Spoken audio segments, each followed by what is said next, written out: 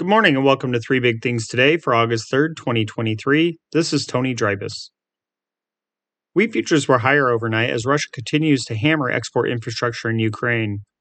Drone attacks reportedly damaged buildings along the Danube River, from which Ukrainian exporters are attempting to ship agricultural products, according to media reports.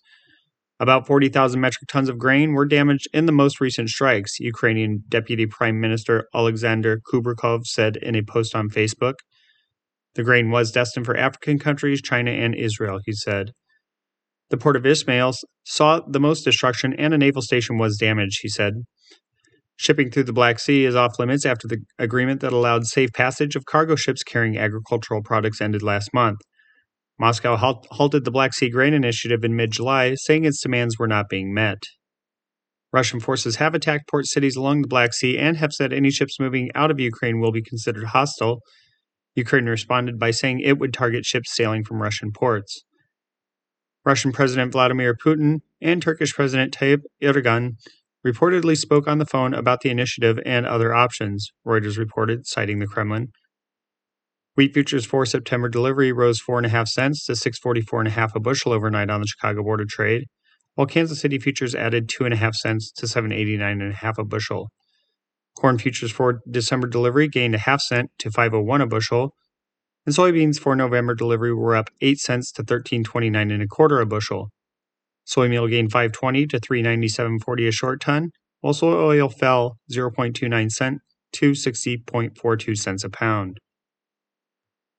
Ethanol output and inventories each plunged to 3-week lows in the 7 days that ended on July 28th, according to data from the Energy Information Administration. Production of the biofuel dropped to an average of 1.067 million barrels a day last week, the EIA said in a report. That's down from 1.094 million barrels the previous week and the lowest level since July 7th. In the Midwest, by far the largest producing region, output was down to 1.005 million barrels per day on average, from 1.02 million a week earlier.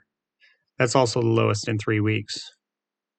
West Coast production was closer to normal levels at 13,000 barrels per day from the previous week's 25,000 barrels, which was the highest total on record for the area, government data show. That was the entirety of the losses for the week, as the other regions were unchanged. Gulf Coast output was steady at 23,000 barrels a day.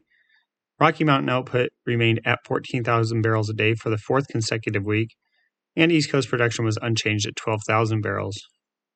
Ethanol inventories in the week through July 28th dropped to 22.86 million barrels from 23.228 million a week earlier. That's the lowest level since July 7th, the EIA said in a report. In weather, flood watches have been issued for a large chunk of land, including much of northern Wyoming, southeastern Montana, and the western half of South Dakota, according to the National Weather Service. The watch in western South Dakota will take effect around noon today and remain in place until Saturday afternoon, the NWS said in a report early this morning. Scattered showers and thunderstorms are expected to produce heavy rainfall across the area through the weekend, especially Thursday afternoon and evening and Friday afternoon and evening, the agency said. As much as 4 inches of rain are possible in a short amount of time. Runoff from this heavy rainfall may lead to flash flooding, the agency said. Rainfall is possible tomorrow afternoon through the weekend in parts of central Iowa. Severe weather isn't expected Friday, but storms may rumble through the area Saturday afternoon and Saturday evening.